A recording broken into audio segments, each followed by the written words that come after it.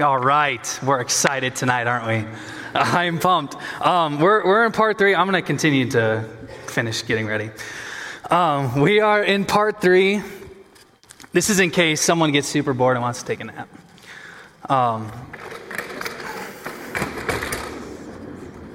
This has a purpose, I promise. I'm not just some weird guy who's going to get super bored while he's speaking and want to take a nap.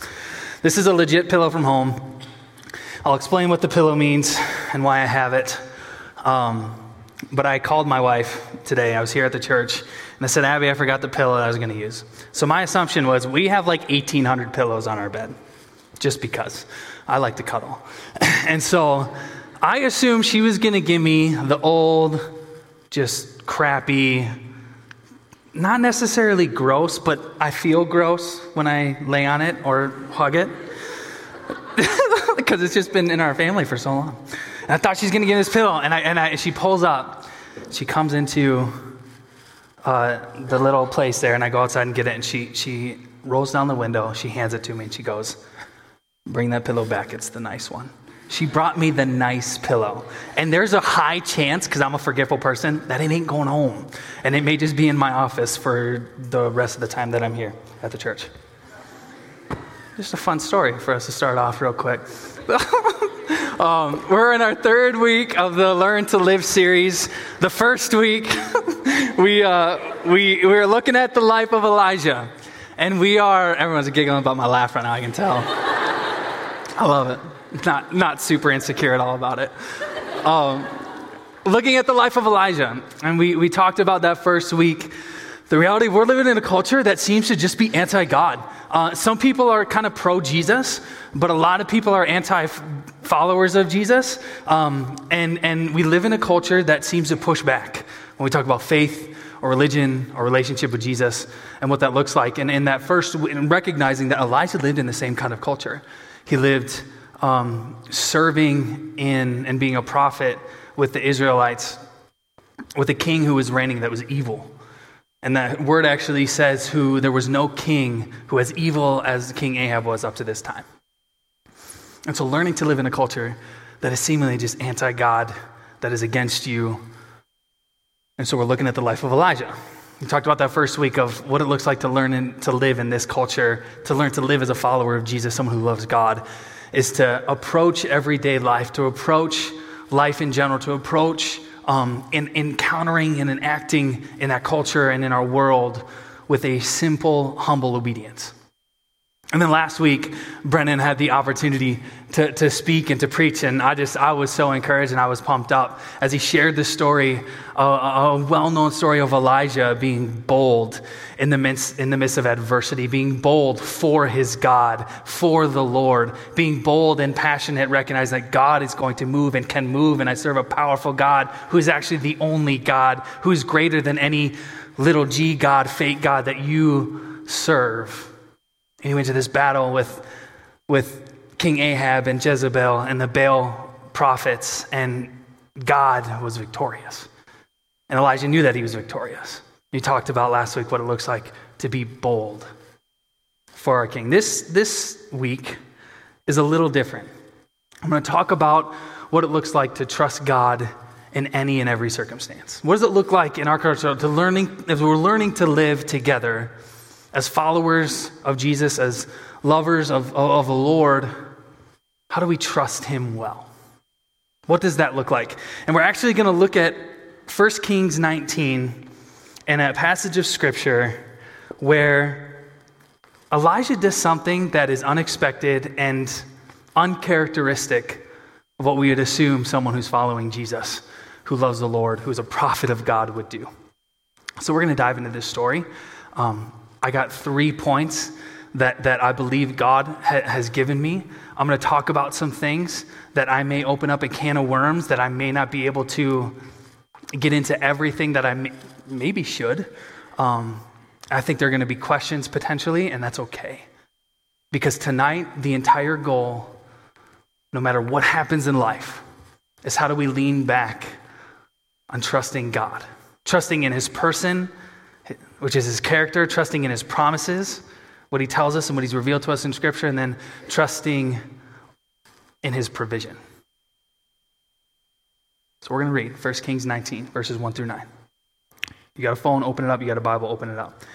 Now Ahab told Jezebel everything Elijah had done, how he had killed all the prophets with the sword. So Jezebel sent a messenger to Elijah to say, "May the gods deal with me, be it ever so severely, if by this time tomorrow I do not make your life like that of one of them." Elijah was afraid and ran for his life.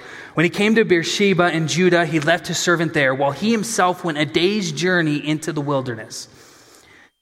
He came to a broom bush, sat down under it, and prayed that he might die. "I have had enough, Lord," he said. "Take my life. I am no better than my ancestors." Then he lay down under the bush and fell asleep. All at once an angel touched him and said, "Get up and eat." He looked around, and there by his head was some bread baked over hot coals and a jar of water. He ate and drank and then lay down again. Then the angel of the Lord came back a second time and touched him and said, "Get up and eat, for the journey is too much for you." So he got up and ate and drank. Strengthened by that food, he traveled 40 days and 40 nights until he reached Horeb, the mountain of God. There he went into a cave and spent the night, and the word of the Lord came to him. "What are you doing here, Elijah?" So we see opening up in 1 Kings 19 a threat that is happening on Elijah's life. Brennan talked last week of this amazing battle of the boldness of Elijah stepping in and praying for God to be at work. He was in a battle where it was the one true God of Israel, Yeshua, versus the God of Jezebel, the God who is named Baal. And he comes out victorious after he prays, proving in front of all the Israelites, in front of King Ahab, that his God was the one true God. And the promise that was made before the battle said, whoever lights this altar on fire proves that he is a God and who that God will be worshipped. And so Elijah sees this great victory, this amazing thing and work of God. And if I'm Elijah, I think I have a certain expectation of how people should respond. If you're Elijah, you see your God, you see the Lord at work, prove that he is the one true God in front of his people who have turned their back on him, in front of the king who is the most evil king up to this time. God proves that he is who Elijah said he was. I'm having an expectation that something's going to change. That King Ahab is going to go back to Jezebel, his wife, and say, this is what God did. This is how I saw the God of Israel. It's my God who I abandoned, work, and move. I don't know about you. If I'm Elijah, I'm having a certain expectation of what I think should go down. But we see in the first, not just 2 verses, but also in verse 3, is an unexpected response. And there's 2 different aspects of this. There's an unexpected response from Elijah's point of view as he sees a threat made by Jezebel. And then there's an unexpected response as I'm reading this passage from Elijah, thinking, Elijah, you just saw what God did. It doesn't change the fact that he's God, but Elijah does something that's super, super weird. I don't know about you guys, but a lot of disappointment and frustration in my life have been because of unmet expectation.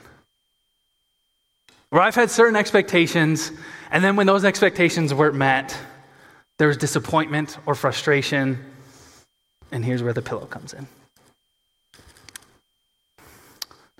And I'm going to hold it like this because it's a comfort for me. I got married 9.5 years ago to an amazing woman. What I knew about myself was that one of my top love language was physical touch. So I like kisses, and PDA, as gross as it is like, I don't even care. Let me hold your hand and kiss you and make people feel super awkward, which is horrible. Don't do that. I just am that guy. I don't know why. I just am. My wife's love language is quality time, but also words of encouragement. Physical touch is probably number 5. So we're very different people, and that's okay. And so we get married, And you know what happens on the night of the wedding? That's all I'm going to say about that. Well, that happens. And then me, being the physical touch person that I am, is like, all right, now we get to cuddle. It's the first time I get to cuddle with my wife. This is amazing. And so, whatever, and we're laying there, and I'm getting ready to cuddle her, and I'm super excited. And she just kind of turns around and starts falling asleep. And like, hold on, time out. This isn't right. There's something else that needs to happen. And so, I was like, babe, can you just turn around? And we're having a conversation, and we're talking. It's like, can we cuddle it? She's like, oh yeah, sure. And so we start cuddling. And so I was like, great. And all of a sudden, like 30 seconds in, she's like, sorry, I can't do this. She turns around and she falls asleep. And immediately, I'm frustrated. I'm like, we finally get married. We get to be with each other, and I don't get a cuddle. This is garbage. I was mad. I was legit frustrated. I was legitimately frustrated. Because I had an expectation coming into our marriage that something was going to happen, and then the expectation wasn't met. There was an unexpected response from the love of my life. And I didn't say anything to her. I didn't talk to her about it. And this is kind of tangent number one of what I'm assuming is going to be a ton tonight. I finally asked her why she never liked to cuddle, like years into our marriage. Yeah, that's the correct response. Years into it. And she goes, babe, I don't like to cuddle, one, because you run hotter than a furnace. Which is true. The Geetson family is notoriously I think we're 3 degrees hotter than everyone else. I hold my baby Alice and I start to sweat. It's like, okay, I get your point.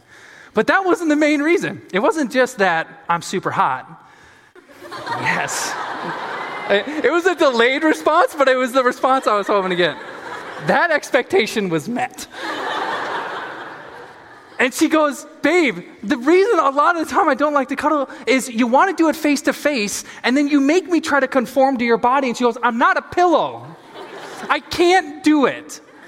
And so I started to think about it. I was like, oh, because I'm holding.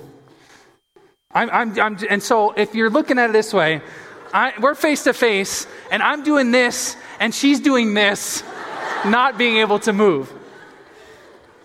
I thought, okay, I understand now. I get why you don't want to cuddle. I apologize. And so we've had a compromise in what cuddling means. Still only lasts 30 seconds, but it still works. But there are unexpected responses that we have in life. And we're going to get a little more serious now. And Elijah runs into this. He sees an incredible movement of God and power of God on display. And he has this, I would have had this assumption that the Israelites are going to turn their back from Baal and going to start following the one true God. He had an assumption that things would work out a certain way, and then they didn't. And then when the results didn't happen the way that Elijah expected them to happen, things took a turn. And things took a turn for the worse.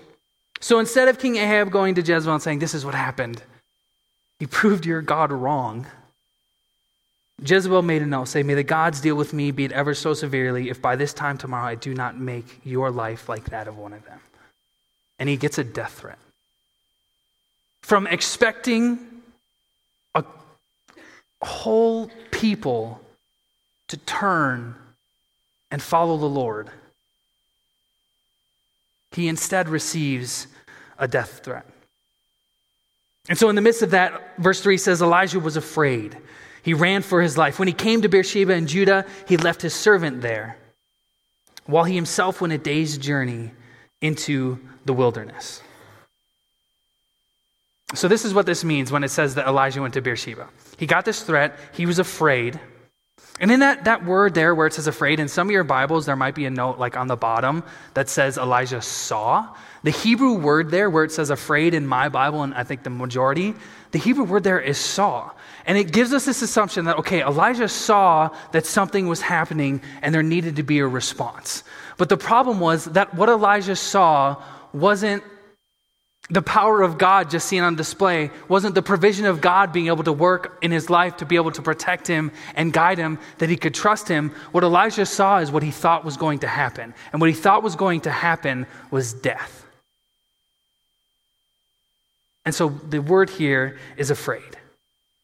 Elijah did not see how things were at all. Instead, he feared how things might be. You see, when we focus on our expectations and make the results and the things that we want to see happen our source of happiness or joy or significance, and then those things don't happen, a natural response is fear. And that's what we see in Elijah.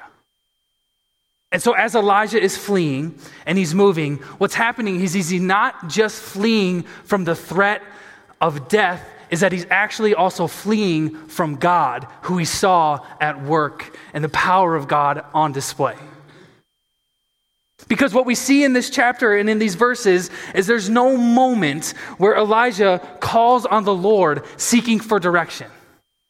There's no moment where he asks God, what do you want me to do? What do I need to do? See, God in the midst of this, and I think what hurts the Father and what hurts God in this is not so much what God did or what Elijah did, it's what Elijah didn't do. Because the natural response of a death threat is to run. That's smart. It's to hide and make yourself safe.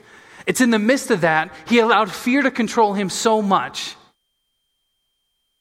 He allowed what he thought he saw and was going to happen to keep him from seeking direction, provision, and guidance from the Father. Do we do that? When you are met with unexpected responses in life, when fear overcomes and overwhelms, how do you respond? He reacted rather than responding to God, and so often we react rather than respond by faith in what God is doing.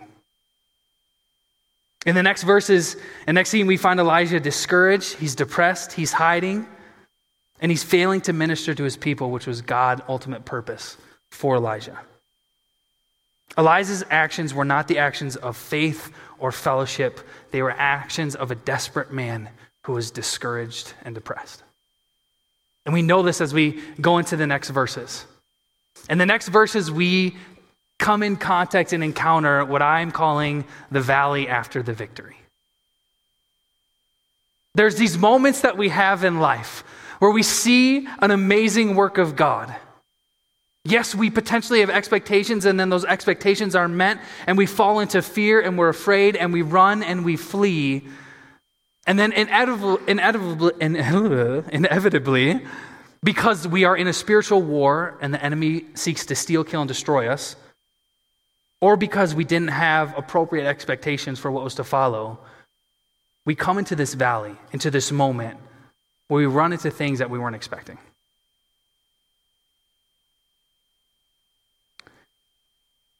End of verse 3. We're going to go to end of verse 4. He came to a broom bush, sat down under it, and prayed that he might die. He says, I've had enough. Take my life. I'm no better than my ancestors.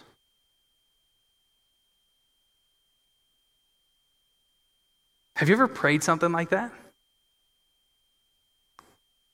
Have you ever had a moment where life was just too much and you couldn't move on, and you've had to say, God, that's it, I'm done, enough, kill me? Or if I just wasn't living anymore, if I didn't have to deal with this anymore, everything would be okay. If I was just not here, then I wouldn't have to worry about it. And not just worry, then I wouldn't have to go through the overwhelming feeling of being alone, stressed, anxious, and worried. You see, sometimes in life, we are never closest to our hardest defeat than after moments of our greatest victory.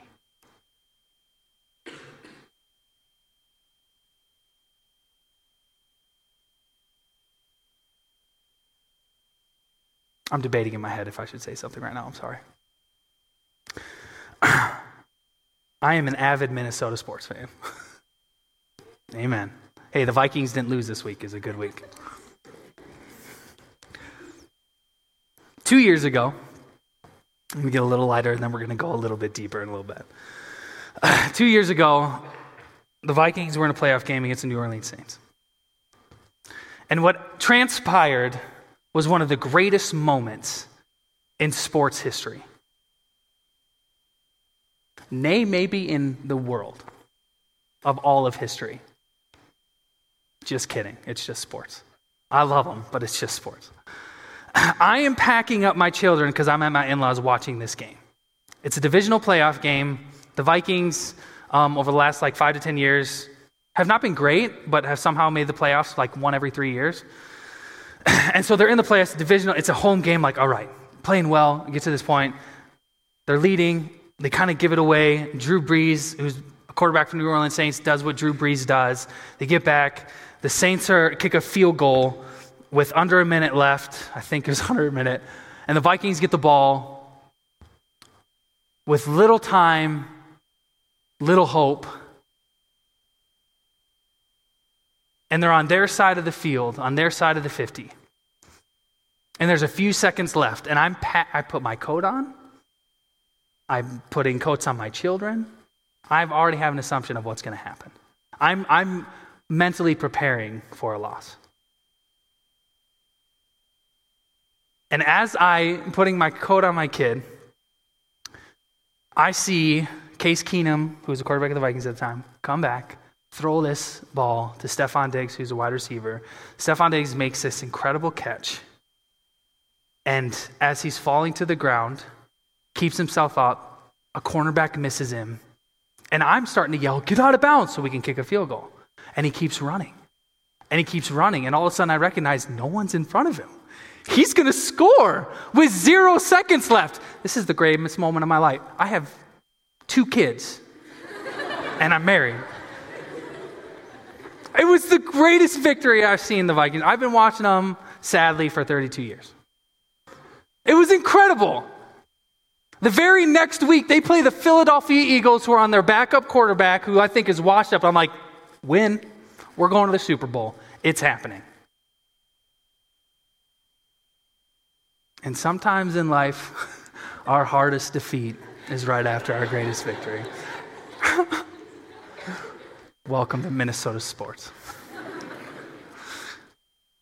But this happens.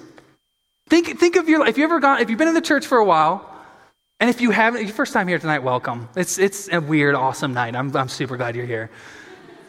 But if you've been in the church a while, you've gone to camps and you've gone to retreats and you've gone to mission trips.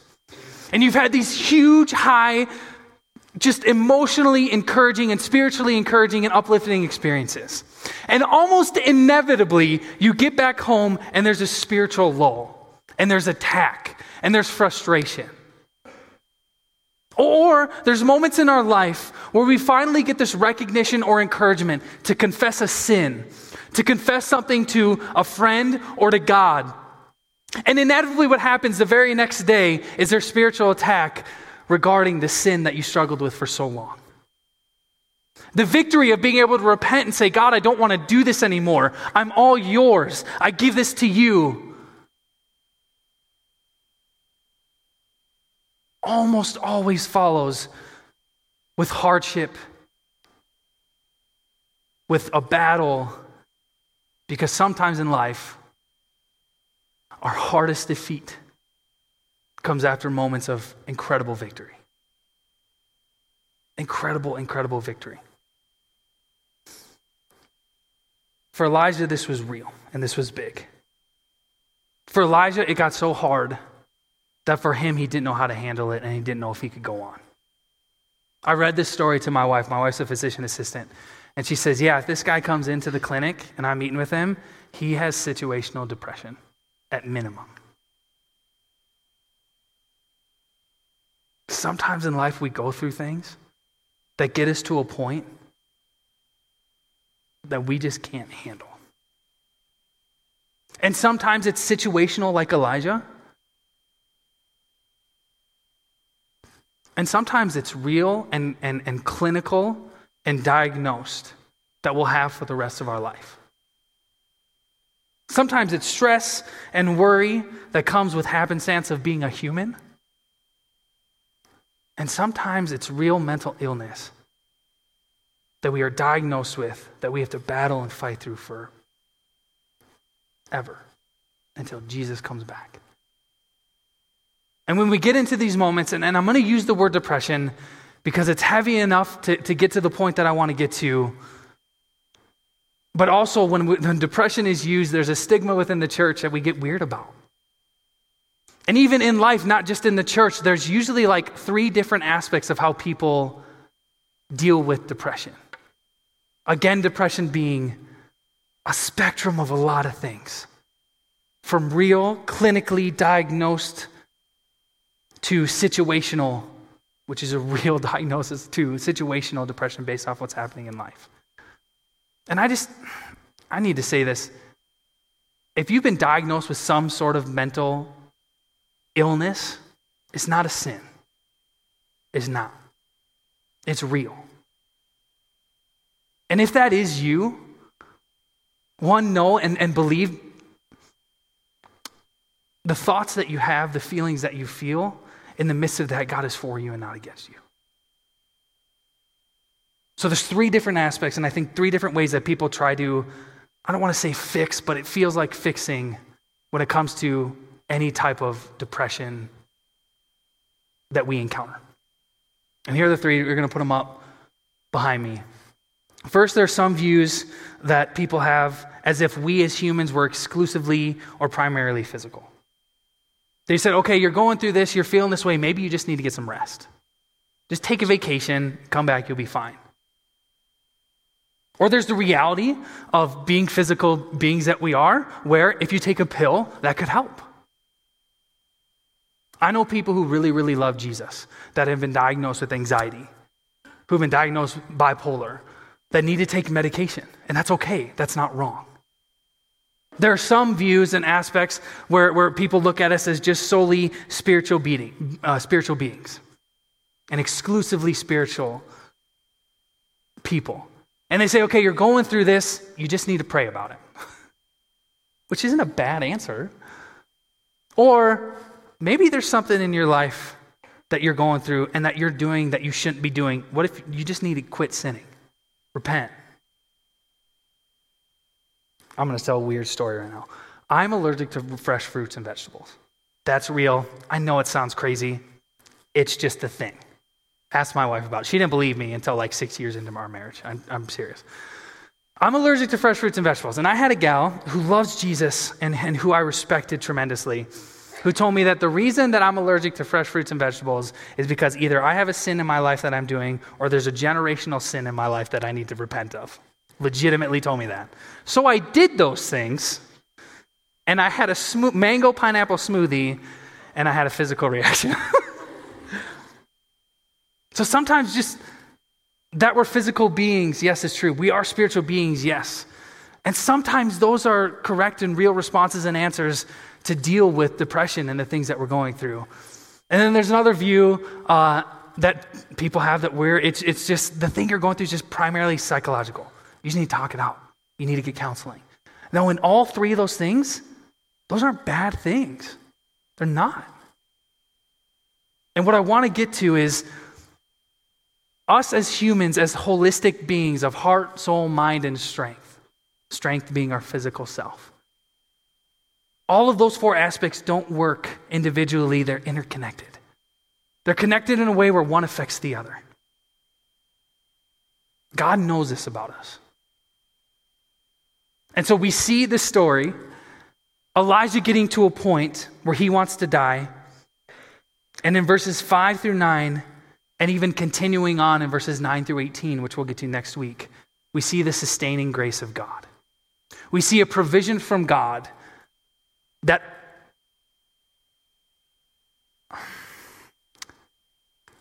deals with all 3 aspects of us being spiritual, physical, and psychological. God ministers to us wholly because we are whole beings made up of soul, mind, heart, and strength. He ministers to Elijah physically right? First, we talked about 2 weeks ago how birds brought Elijah a happy meal, which is incredible. And now what we see in the start of verse 5 is Elijah lays down, he gets some sleep, an angel of the Lord comes and touches him on the shoulder, which I don't know about you, but some people I know and love have what I like to call wake-up fists, and if you touch them while they're sleeping, they get up ready to brawl. The angel touches Elijah. He doesn't fight the angel, probably because he's an angel, and he gets up, and he doesn't say, do not be afraid. He doesn't say, don't fear. He doesn't say, what are you doing? Get over it. Just pray about it. He doesn't say, why didn't you go to God in the midst of that unmet expectation? While you're in the valley, why didn't you pursue him? He says, if you turn around, there's some bread on some hot coals that I made you. Eat it. He ministers to him physically. There's some times in our life where we just need a good night's sleep and we need to eat right. Plain and simple. It's just a reality. I've had moments in ministry where I've thought like I needed to go just pray about something when in reality I just needed a nap. I'm as a pastor saying to you, practice the discipline of napping. Don't go overboard and don't be lazy. But sometimes in life we need some sleep. Elijah needed to rest physically. God ministers to Elijah spiritually. Very plain and simple. By sending an angel of the Lord, God is telling Elijah, I'm here. I have not forgotten you. I have not left you or forsaken you. Even when you didn't turn to me in the midst of what you were battling and fighting through, I am for you. Jesus does this for us. In the midst, God demonstrates his own love for us that while we were still sinners, Christ died for us. When we turn our back on him, he's always there, ready to remind us he's there.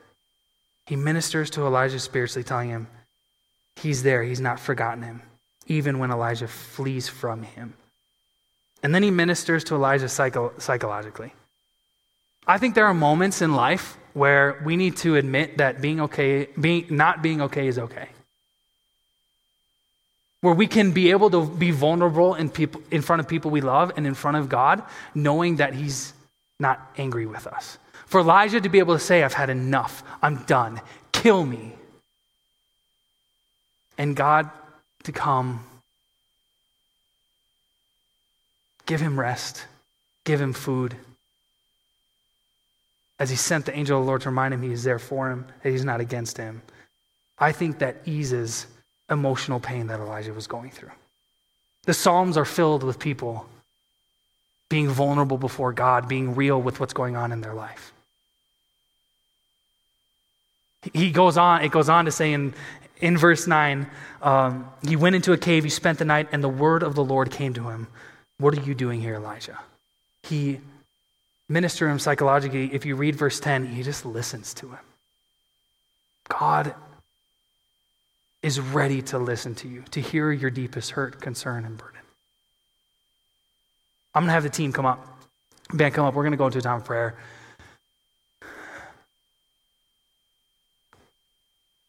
How do you just need to be ministered to God tonight? And know that God desires to minister to you, to serve you, to love you, to provide for you wholly. To give you moments and opportunities where, you know what, maybe you have a lot going on in life. Maybe you are experiencing real burnout and depression, anxiety. He's giving you permission to rest. To rest, yes, spiritually, on reading and reminding yourself of the promises of God, but also physically. When we allow the holistic provision of God to be at work in our life, we can respond to life's circumstances by faith. He wants to minister and serve you, to provide for you physically, spiritually, and psychologically. He wants to provide for you holistically. And when we allow ourselves to be served, to be ministered to step into and live in the provision of God, anything that gets thrown at us in life we can take. And sometimes, maybe that for you tonight is recognizing you're going through something where you need counseling. You need to go get help. That's okay. That's not wrong. We're going to have people up in front, leaders ready to pray for you. Maybe it's just a moment you need to come and allow someone and to allow God to use someone to pray for you. You know your battle. You know what you're going through. God does too. And so to allow ourselves to lean into the provision of God in every aspect of who we are as human beings will allow us then to encounter circumstances in faith. And what I mean by that is we'll be able to approach anything that life throws at us, even when we don't expect it, trusting in the provision, in the person, and the promises of God. So that's what I want you guys to pray through tonight. Trust God in his person, who he is as God, as provider and sustainer of life, as guide and shepherd and king, as creator of the universe, holy, mighty, worthy of praise, as Father who loves you and is for you. Trust in his promises. Jesus gives the Great Commission in Matthew 28, and he ends it with, I will not leave you or forsake you. I am with you to the end of the age. That's a promise of God that we can take with us everywhere. The promise of God that nothing can separate you from his love. And then trust in his provision. Believe that he desires to provide for you physically, spiritually, psychologically. As we go into prayer, as you pray those three things, I'm going to read Psalm 145 because I think this psalm has every aspect of what it looks like to be someone who trusts God for who he is as his person, to trust in his promises, and to trust him as provider and in his provision. I'm going to read this, and then I want you guys just to go into a time of prayer. Leaders, those of you who are praying, come on up. Be ready. Psalm 145 says this, I will exalt you, my God, the King. I will praise your name forever and ever. Every day I will praise you and extol your name forever and ever. Great is the Lord and most worthy of praise. His greatness no one can fathom. One generation commends your works to another. They tell of your mighty acts. They speak of the glorious splendor of your majesty, and I will meditate on your wonderful works. They tell of the power of your awesome works, and I will proclaim your great deeds. They celebrate your abundant goodness and joyfully sing of your righteousness. The Lord is gracious and compassionate, slow to anger, and rich in love. The Lord is good to all. He has compassion on all he has made. All your works praise you, Lord. Your faithful people extol you. They tell of the glory of your kingdom and speak of your might, so that all people may know of your mighty acts and the glorious splendor of your kingdom. Your kingdom is an everlasting kingdom, and your dominion endures through all generations. The Lord is trustworthy in all he promises and faithful in all he does. The Lord upholds all who fall and lifts up all who are bowed down. The eyes of all look to you, and you give them their food at the proper time. You open your hand and satisfy the desires of every living thing. The Lord is righteous in all his ways, faithful in all he does. The Lord is near to all who call on him, to all who call on him in truth. He fulfills the desires of those who fear him. He hears their cry and saves them. My mouth will speak in praise of the Lord. Let every creature praise his holy name forever and ever. Amen.